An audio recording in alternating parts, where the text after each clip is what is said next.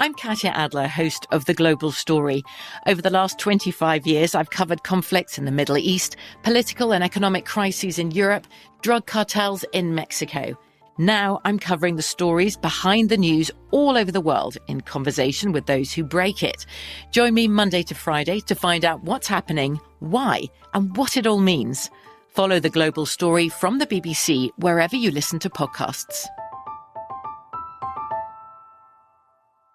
Judy was boring. Hello. Then Judy discovered ChumbaCasino.com. It's my little escape. Now Judy's the life of the party. Oh, baby, mama's bringing home the bacon. Whoa, take it easy, Judy. The Chumba life is for everybody. So go to ChumbaCasino.com and play over 100 casino-style games. Join today and play for free for your chance to redeem some serious prizes. ChumbaCasino.com. No purchase necessary. Void where prohibited by law. 18+ terms and conditions apply. See website for details. Trinity School of Natural Health can help you be part of the fast-growing health and wellness industry. With an education that empowers communities, Trinity grads can change lives by applying natural health principles and techniques in holistic practices or stores selling nourishing health products. Offering 19 online programs that fit your busy schedule, you'll get training to help turn your passion into a career. Enroll today at trinityschool.org. That's trinityschool.org. A warning for listeners, this episode contains graphic description of alleged sexual assault. Please listen with caution and care.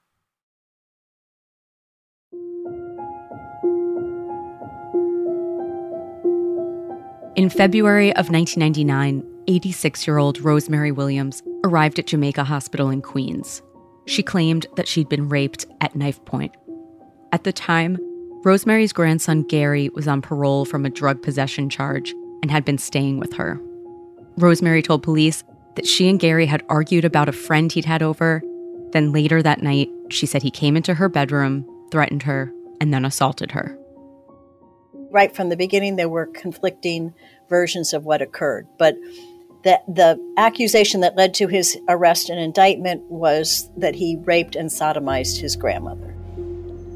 My mom's told me over the phone. I said, "Oh, you serious?" She said, "Yes." She said, "They looking for you." But when you hear this is like crazy, this lie. It's wild. What were you thinking? It's the most embarrassing thing that I faced in my life. I have to face it every day in here with these guys.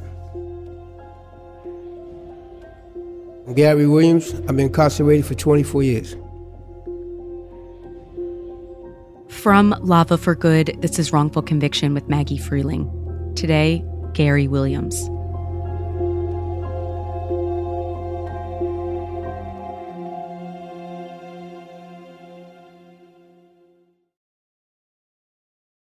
Gary Williams has been incarcerated in New York since 2001. He's serving 25 to life for a crime that, as you'll hear, never happened.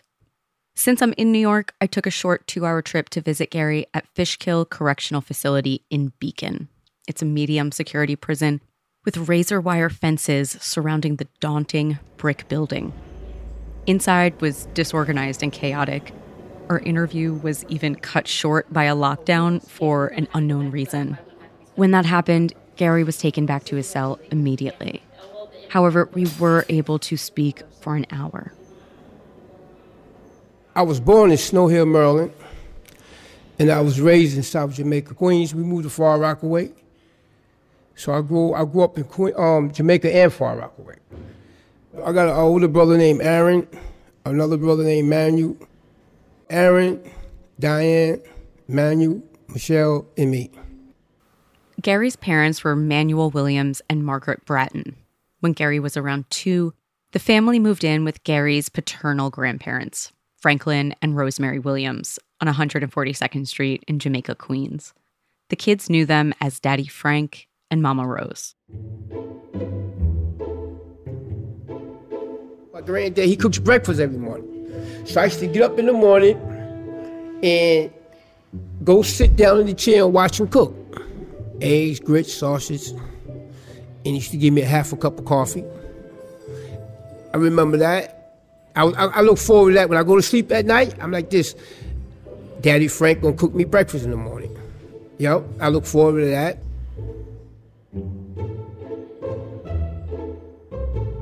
He took us to Florida. We was the youngest grandkids, so she used to take the two youngest boys everywhere he went. Baseball games, everywhere. Yeah, I had some good times in that house. Oh, he was the salt of the earth. He was a very nice person. This is Gary's older brother, Aaron Williams. He gave all his grandchildren, when he worked and everything, he gave all of us allowance on Fridays, and he took us to baseball games. He even came to our games and everything a lot. And then what about Mama Rose? What was she like?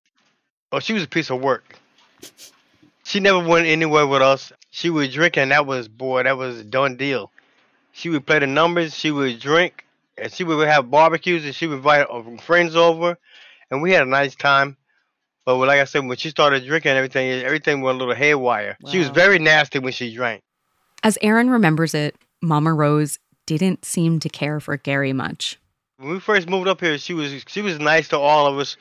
But it seemed like for some reason along the way, she just started resenting Gary. It seemed like whatever he did, she didn't like it. She resented him a lot. I don't know why. Mama Rose's younger son, Richard, Gary's Uncle Rick, was a source of tension for Gary as well. He didn't like me since I was a little boy. I used to hear him talk about my dad behind his back, you know what I'm saying? So I never really told my dad because my uncle, he's the type of person that liked to fight, so I didn't want to see two brothers fight over something. I tried to avoid things like that. Wow. He was a drug user back in the 60s and 70s. Every time my dad lent him money, he don't never pay my dad back.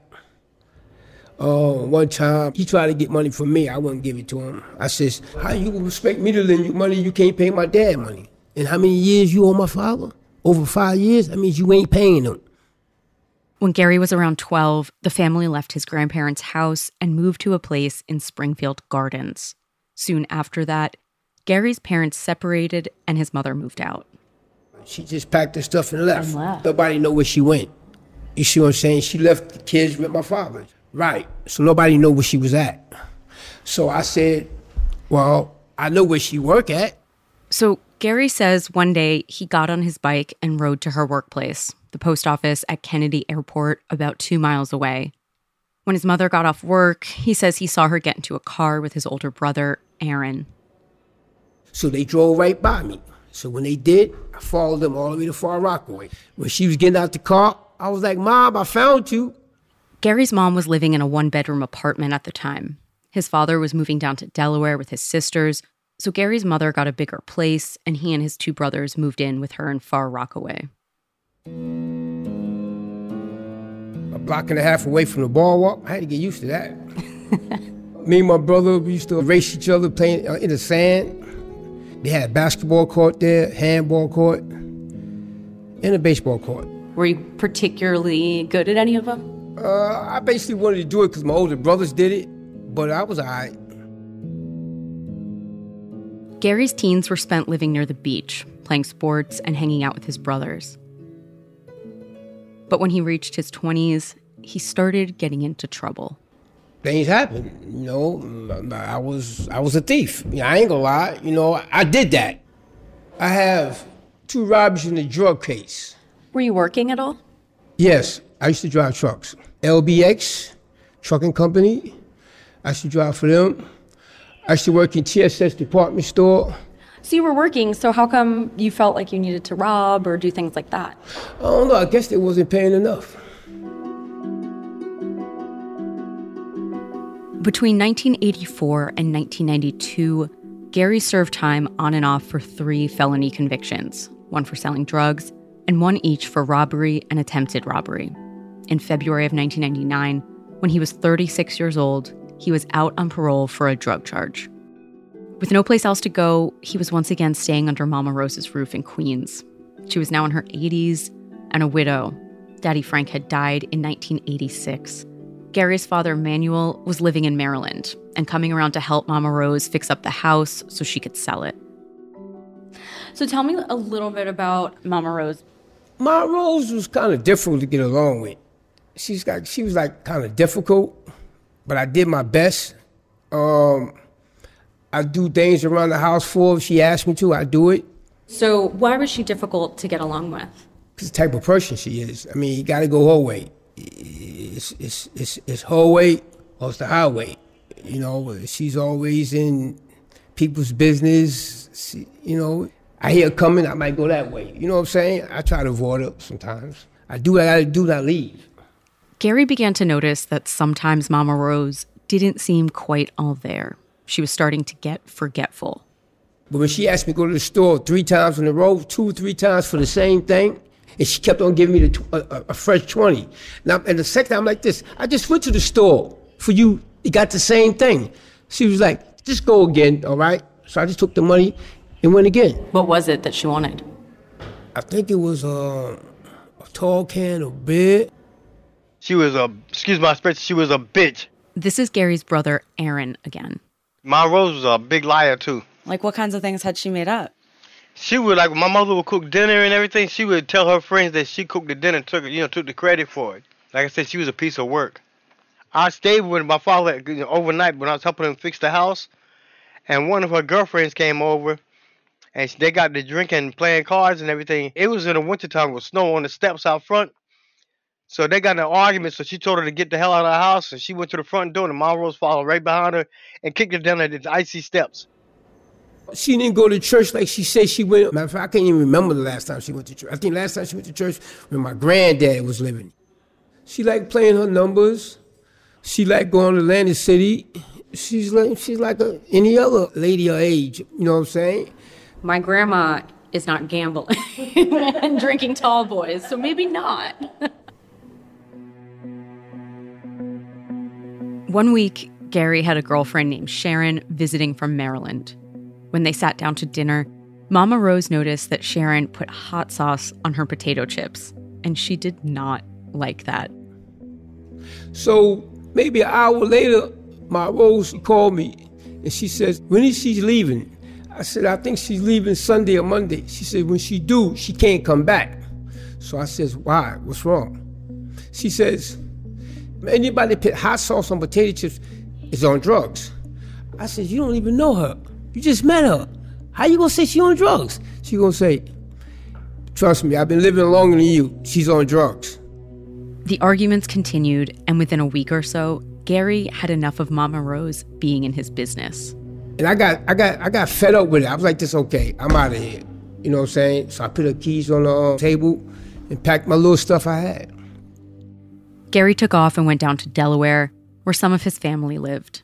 He knew he was taking a risk jumping parole by leaving the state, but he had had it with Mama Rose.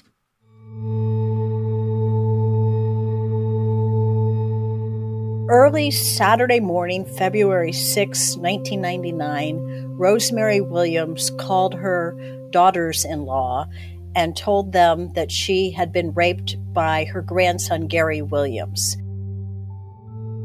My name is Elizabeth Felber, and I head the Wrongful Conviction Unit at the Legal Aid Society. Elizabeth has been working on Gary's case since 2019. Right from the beginning, there were conflicting versions of what occurred, but the accusation that led to his arrest and indictment was that he raped and sodomized his grandmother. Here's what Mama Rose told the police had happened that night and what she later testified to at trial. And just a heads up, this next section is graphic. Between Thursday and Friday, like early Friday morning, say around 4, Gary knocked on his grandmother's door. And when he came in, he was naked, he was holding a knife, he was smoking a cigarette, and he was wearing a condom. And he told her that he wanted to have sex, although he said it a little more graphically, according to Grandma Rose. And that he tried to vaginally penetrate her, was unable to do so, went and got baby oil, poured it all over her. Sorry, it's just so awkward to have to tell this story. And then he had oral sex, put his mouth to her vagina. And then she claimed that he tried to put his penis in her mouth. And she told him that if he did that, she was going to bite his penis off. He said, I'm not going to kill you. And she said at another point, he sat down and started to cry and said he was sorry. And then he went into his bedroom because he was living with her at the time. She told him she would make breakfast for him.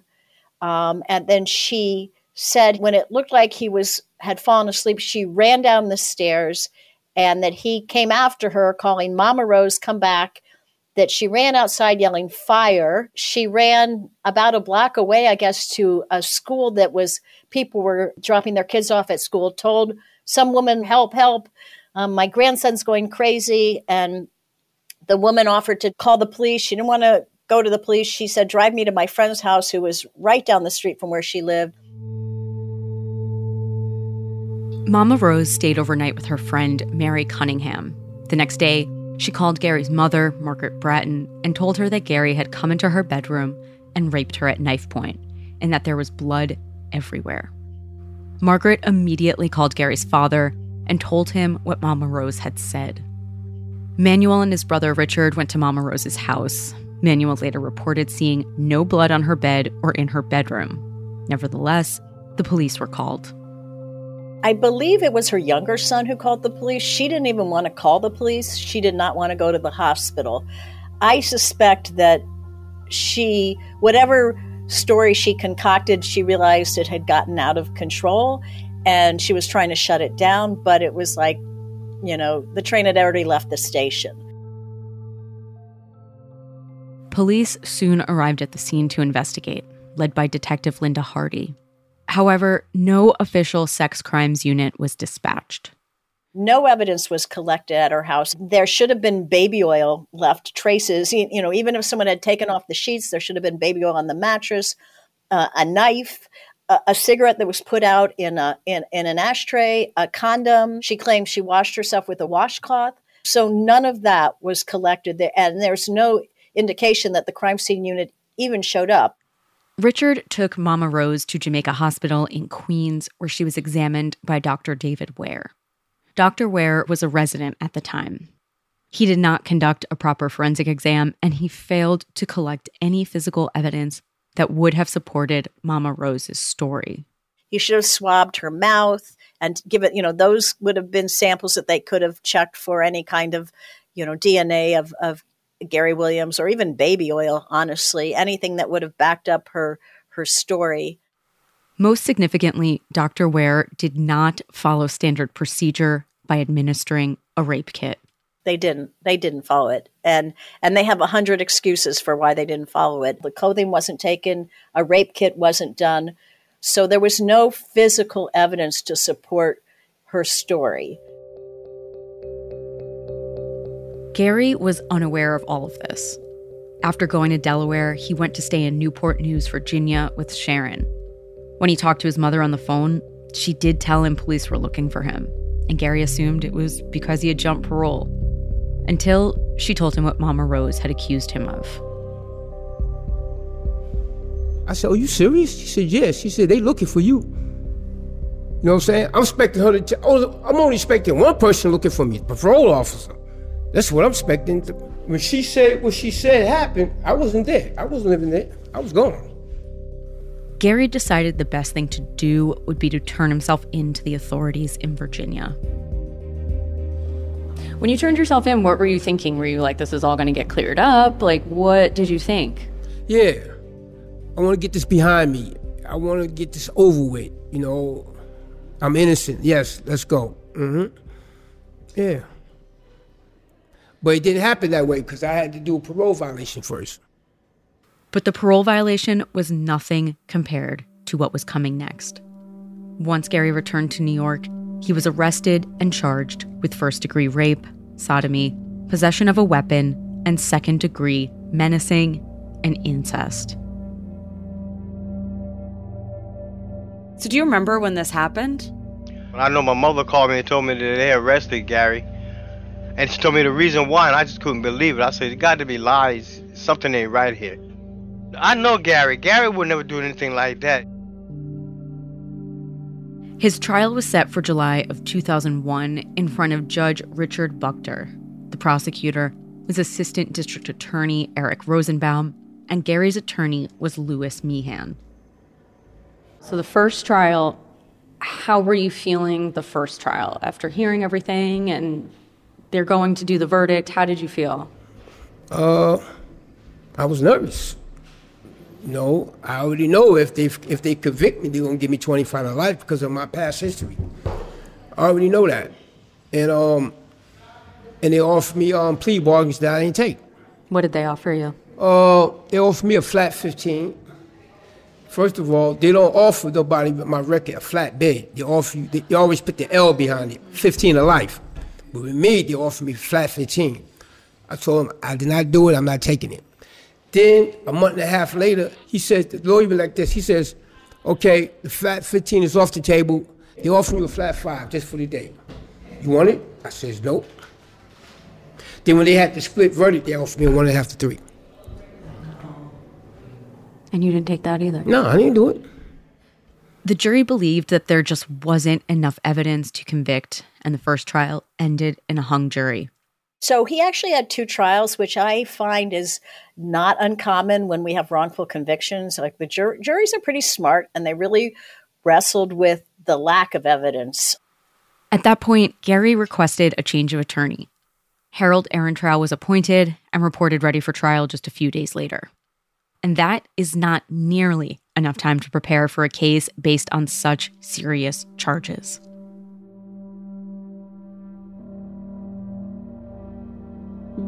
He gives me a new lawyer, I think on a Wednesday or Thursday. Then we was picking a new jury Monday. So there's no way this new attorney did no investigation. There's no way. It wasn't no private investigator. He just took me to trial without investigating the case. I said, you just got this case last week. He said, yeah, but I glanced through your paperwork. He says, they got nothing on you. I said, so why I'm in here then? He says, trust me, you will be all right. Oh my gosh. 24 years later, here I go.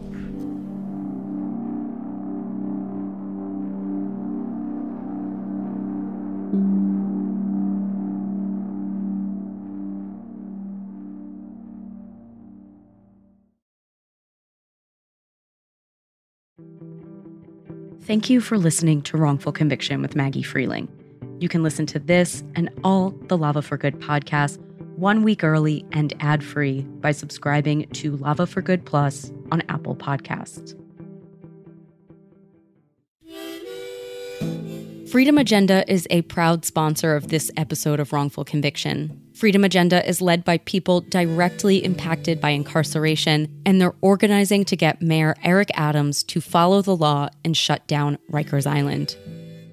Right now, thousands of people are awaiting trial there in life-threatening conditions.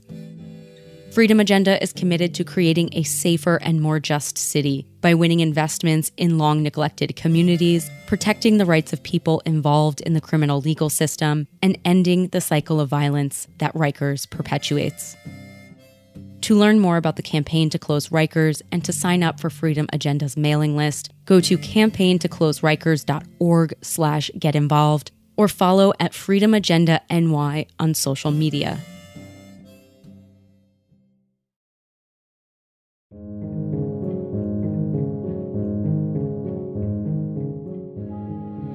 In September of 2001, Gary's second trial began. What was really striking about the trial was there was absolutely no law enforcement evidence proffered. They had no police officer testify at trial. I've never seen that at a trial. Even if it's an officer called to the witness stand to say, I arrested, John Smith, like nothing. Instead, the prosecution focused on Mama Rose as their primary witness. In her testimony, she repeated the story she had told Detective Hardy. She and Gary had argued. He later came to her bedroom, threatened her with a knife, and assaulted her. Mary Cunningham took the stand to say that Mama Rose had banged on her door, told her that she'd been raped, and then spent the night. Gary's uncle Rick testified to driving his mother to the hospital and said that he'd seen bruises around her mouth that day. Mama Rose had testified that she was black and blue all over from him hitting her mouth with his penis. That was her testimony. And Richard, at the first trial, said that she had lacerations all over her mouth. And at the second trial, he said she was very black and blue. So he corrected himself. The most damning testimony the jury heard was from Dr. Ware, the resident at Jamaica Hospital. He told the court that when he examined Mama Rose, he believed her account of the assault, even though he hadn't observed any injuries. Again, not part of a typical forensic exam. It's not their place to vouch for the credibility of a witness. But he said she seemed very credible. He said because there was no rape kit, he made a point of being extra careful in his evaluation. He said he didn't see any injuries. He didn't see any injuries on her vagina or her mouth. He claimed that you couldn't see bruising on her because she was African American. So it's hard to see bruising on an African American person. And I mean, I think the thing that jumped out at me the most was he said he was really surprised that because she had this is a quote, a very elastic vagina. That for an 85-year-old woman, like it was more like someone in their 60s. When asked why he didn't follow hospital protocol and administer a rape kit, Dr. Ware gave a number of excuses. The stated reason on the record was that they ran out of rape kits at Jamaica Hospital. And he didn't know where rape kits came from. He said, I think they're like a law enforcement thing. There's a lot of hospitals that are close by. And sometimes the SVU detective has a rape kit and ambulances have rape kits. They're pretty easy to get. You would know where rape kits come from, and you would know that you could do a makeshift rape kit if you improvise a rape kit if you had to. I mean, how does a case like this wind up being tried if there's no evidence? It was really just Mama Rose and Richard. Yes, Mama Rose and Richard. And the DA in his summation said he fled. So they used that against him. He fled. They looked for him for weeks and weeks and weeks. The guilty flee. Poor Mama Rose, she was so embarrassed that she had to go through this, the indignity of it. He really appealed to their sympathy. So they really, I think it was a lot of bias. And, they went with, Mama, like, why would she come in was basically what they said. Why would she come in? She's not senile. Why would she come in? I mean, it is a crazy story, I know. Throughout the paperwork, you see all these people acting like they have a crystal ball and they can tell what the truth is. I spoke to Mama Rose, and I believe her. Something happened here. Something happened. She's 85 years old, and he has, felony record. They just decided that he's a terrible person. And poor Mama Rose, she's like baking brownies and going to church. They have this whole picture of her, which, leaves out the card parties and getting drunk and mean and stepping out with a married man named Fred. It doesn't really matter, but they came up with their own narrative. After 3 days of deliberation, the jury returned a split verdict. They acquitted Gary of the rape and weapons charges, but they convicted him of incest, second-degree menacing, and first-degree sodomy. Gary was sentenced to 25 to life in prison. I'm not sure what convinced the jury. I think it was probably a compromise. I'm guessing that there were still a lot of jurors that didn't believe it. At the first trial, several of the notes were like, no, can you explain, can you still convict if there's no evidence? They really honed in on the fact that there was no evidence, I believe that I'm here by the doctor lying on the stand. This is why I believe I was convicted by the doctor lying. He lied more than one time, and he convinced the jury. This is why I'm here. There were so many lies and so many things that weren't presented in this case, in this trial. And it's a bunch of bullshit to me. I mean, you want to do this to a person, take that life just because you want to win? And that's kind of crappy.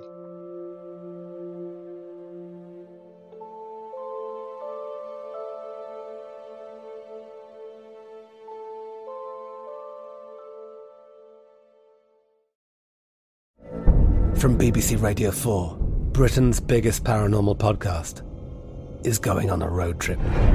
I thought in that moment, oh my God, we've summoned something from this board. This is Uncanny USA. He says, somebody's in the house, and I screamed. Listen to Uncanny USA wherever you get your BBC podcasts, if you dare.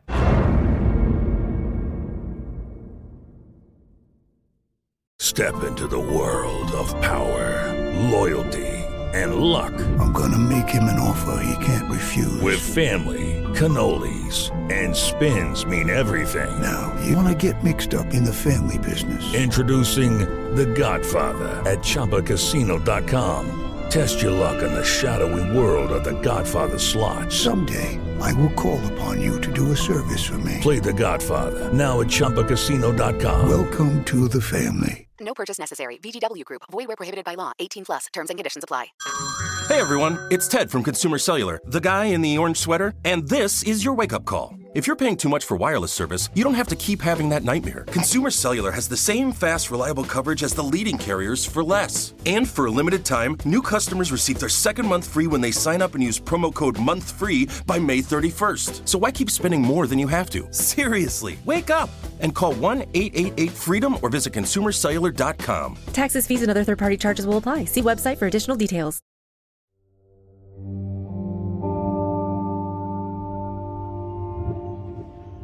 It's hard to have friends in prison. It's a cold world in here.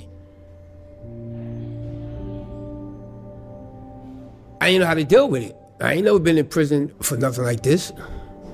This right here is different. It's a different hit. You know what I'm saying? They had a split verdict. I was found not guilty of rape. Right. Mm-hmm. But it's like it's still the same though. It's still the same to these people because I gotta be on my P's and Q's every step of the day, everywhere I go. I gotta watch. You know what I'm saying? Because I don't know what's coming. What could happen? A lot of things can happen. I know this one white guy. I saw two guys run up in the cell and beat him up because he had a case like this. Mm. You know what I'm saying? Has things happened to you? Yes, I got jumped twice by correction officers. Were you close with your parents? Yeah. Mm-hmm. And did they always believe in your innocence? Yes. Mm-hmm. So what was that like trying to maintain a relationship with your family while in prison? It was really hard because they all moved down south once they retired.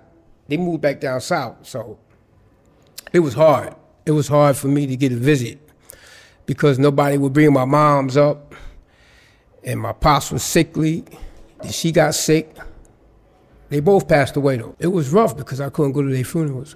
I called my cousin when they was having my mother's services. He accepted the call, and I was listening to the preacher. I was listening, you know what I'm saying, for half an hour, so that was it. Over the course of a decade, Gary filed many appeals, all of which were denied. Finally, in 2013, Gary reached out to Elizabeth Felber. Gary first wrote to me before I was working in this, doing wrongful conviction work. I had had a few cases where people were exonerated, and I wish I still had that letter. It was 10 years ago, but just reading it, I was just blown away by what a horrifying case it was. And I called his parents, and I remember they both sadly have passed away since then.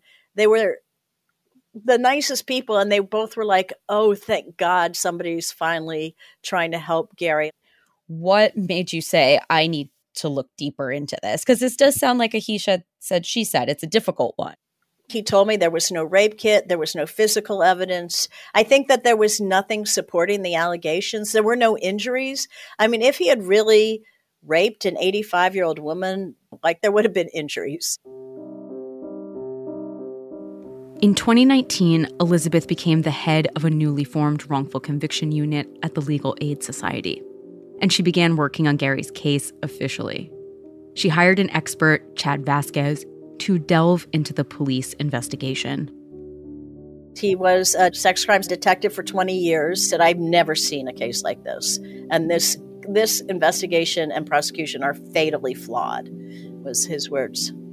He said, nobody wants to be the person that accuses the person who's making these allegations of making it up, especially an 85-year-old grandmother. Nobody wants to say, I don't believe you, Mama Rose, but they have an obligation to follow the protocols, and they didn't do that either in the investigation or at the hospital. He said you have to call the crime scene unit. They should have spoken to the outcry witness, the woman next door. They should have tried to track down this alleged woman in the car. They should have obtained the clothing. So he said none of that was done in this case.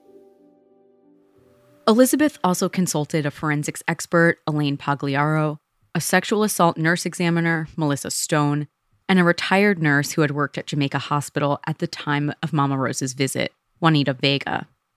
All three of them agreed that Dr. Ware had not followed standard protocol for a rape examination. I don't believe that if a jury heard what we've learned from these, this nurse and this forensic scientist, that they would have convicted him, because both juries struggled. And as it turns out, there appear to have been some family dynamics at play. I personally think the first lawyer did a better job than the second lawyer, because he brought out some facts that, gave the younger son a motive to lie. By the time of the first trial, Gary's Uncle Rick had sold Mama Rose's house in Queens for around $70,000. Mama Rose was now living with him in New Jersey. And she testified there was no money left over. So someone made about $70,000 on the house, and it sounds like it wasn't her. What happened was Rick took over everything. Rick snatched her up, took her to his house. He got her to sign papers, the power of attorney. Then he went and sold the house. Then after he got the money, he put her in a nursing home. He got rid of her. He also said there was no will, but we have a copy of the will, and the will specifically said that the proceeds of the house were to be shared with the two other siblings. So we think, the uncle had a financial motive for backing her up. After interviewing a number of family members, Elizabeth learned something else that really turned the case upside down.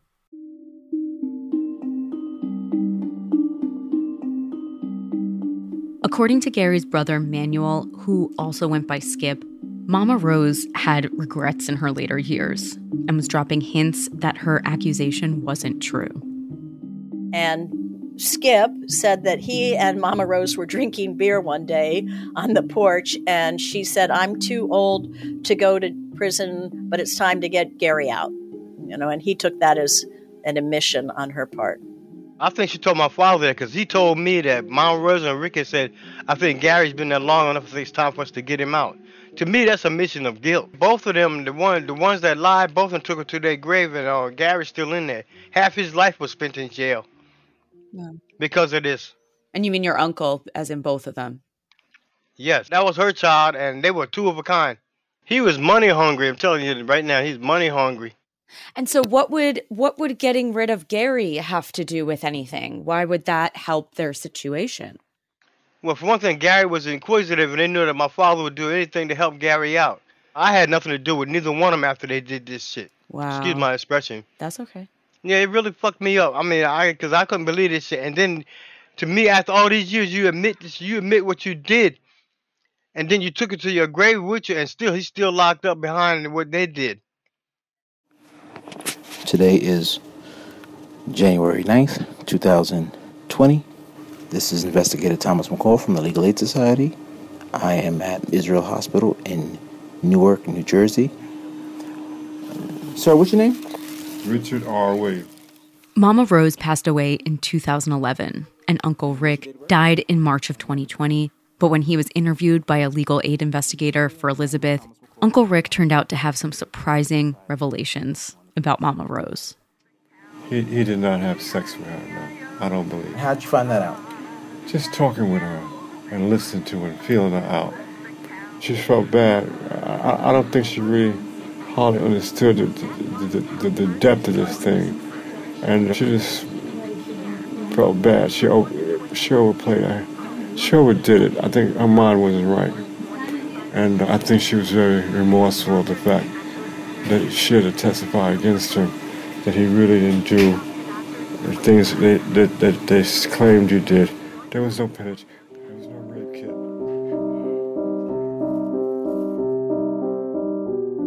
Skip said that she was mad at him and she wanted to punish him by getting him locked up. And she was pressured into testifying by the prosecution, who said he could sue you.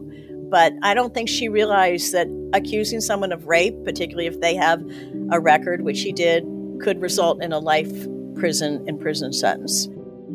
And perhaps that's because what Gary had noticed was off with Mama Rose was that she might have been suffering from dementia. Like the father said, he thought that his mother wasn't right in the head, that she was a little senile.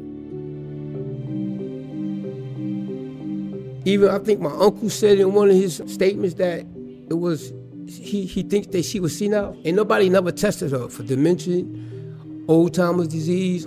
I had 2 lawyers, and nobody never tested her. Do you forgive your grandmother? Yes, I have to. Because I believe that something was wrong with her, and she admitted to my uncle that it didn't happen. With all of this new evidence, the expert testimony, along with the family statements, Elizabeth believes that they can show that Gary's rights were violated and that he will be released. Where is Gary's case at now?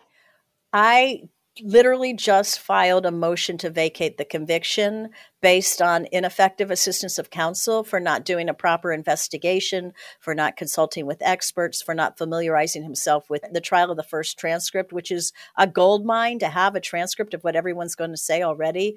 And I also moved to just, vacate the conviction because it was, I can't remember the exact legal language, but based upon fraud and misrepresentation, because the DA relied heavily on Dr. Ware's testimony, which is a series of misrepresentations. He will be up for parole next year. However, catch-22, when you've been convicted of a sex crime, you have to take a sex offender treatment program and admit your guilt. So, that's problematic. And he will also be a registered sex offender. Who wants to be a sex offender, a registered sex offender? Everywhere I go, everybody knows my business. Why would I want that? Now, if I really did it, I would have took them plea bargains. Yeah, all right, let me take it. No. Mm-mm.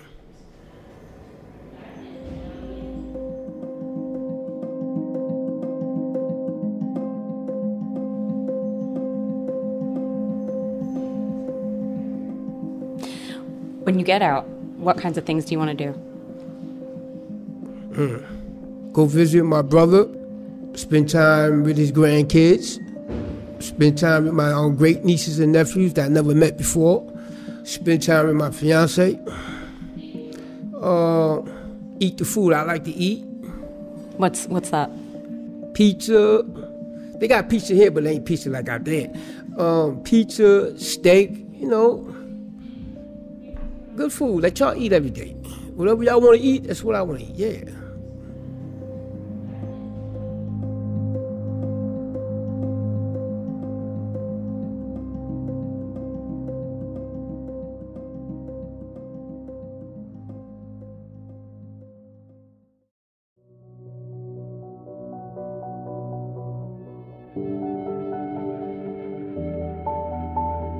Thank you for listening to Wrongful Conviction with Maggie Freleng. Please support your local innocence organizations and go to the links in the episode description to see how you can help. I'd like to thank our executive producers, Jason Flom, Jeff Kempler, and Kevin Wurtis, as well as senior producer Annie Chelsea, producer Kathleen Fink, story editor Hannah Beal, and researcher Shelby Sorrells. Mixing and sound design are by Jackie Pauley, with additional production by Jeff Clyburn and Connor Hall. The music in this production is by 3-time Oscar-nominated composer Jay Ralph. Be sure to follow us on all social media platforms at Lava for Good and at Wrongful Conviction. You can also follow me on all platforms at Maggie Freleng. Wrongful Conviction with Maggie Freleng is a production of Lava for Good podcasts in association with Signal Company No. 1.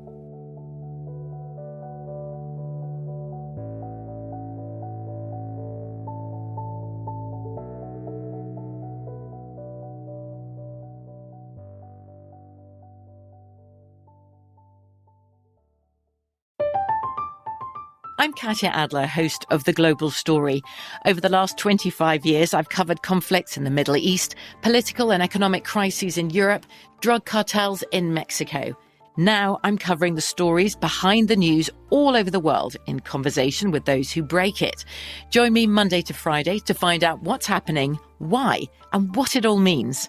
Follow The Global Story from the BBC wherever you listen to podcasts. Trinity School of Natural Health can help you be part of the fast-growing health and wellness industry. With an education that empowers communities, Trinity grads can change lives by applying natural health principles and techniques in holistic practices or stores selling nourishing health products. Offering 19 online programs that fit your busy schedule, you'll get training to help turn your passion into a career. Enroll today at trinityschool.org. That's trinityschool.org. Whether you're a savvy spender maximizing your savings with cashback rewards, a thrifty rate watcher seeking the lowest interest, or a travel enthusiast looking for extraordinary perks, Kemba Financial Credit Union has a visa to complement your lifestyle and unique needs. Apply today at Kemba.org to unlock a limited-time 2% cash back on purchases and pay 0% interest on balance transfers for an entire year with a new visa from Kemba. You deserve a card that works for you. Restrictions apply. Offer ends June 30th, 2024.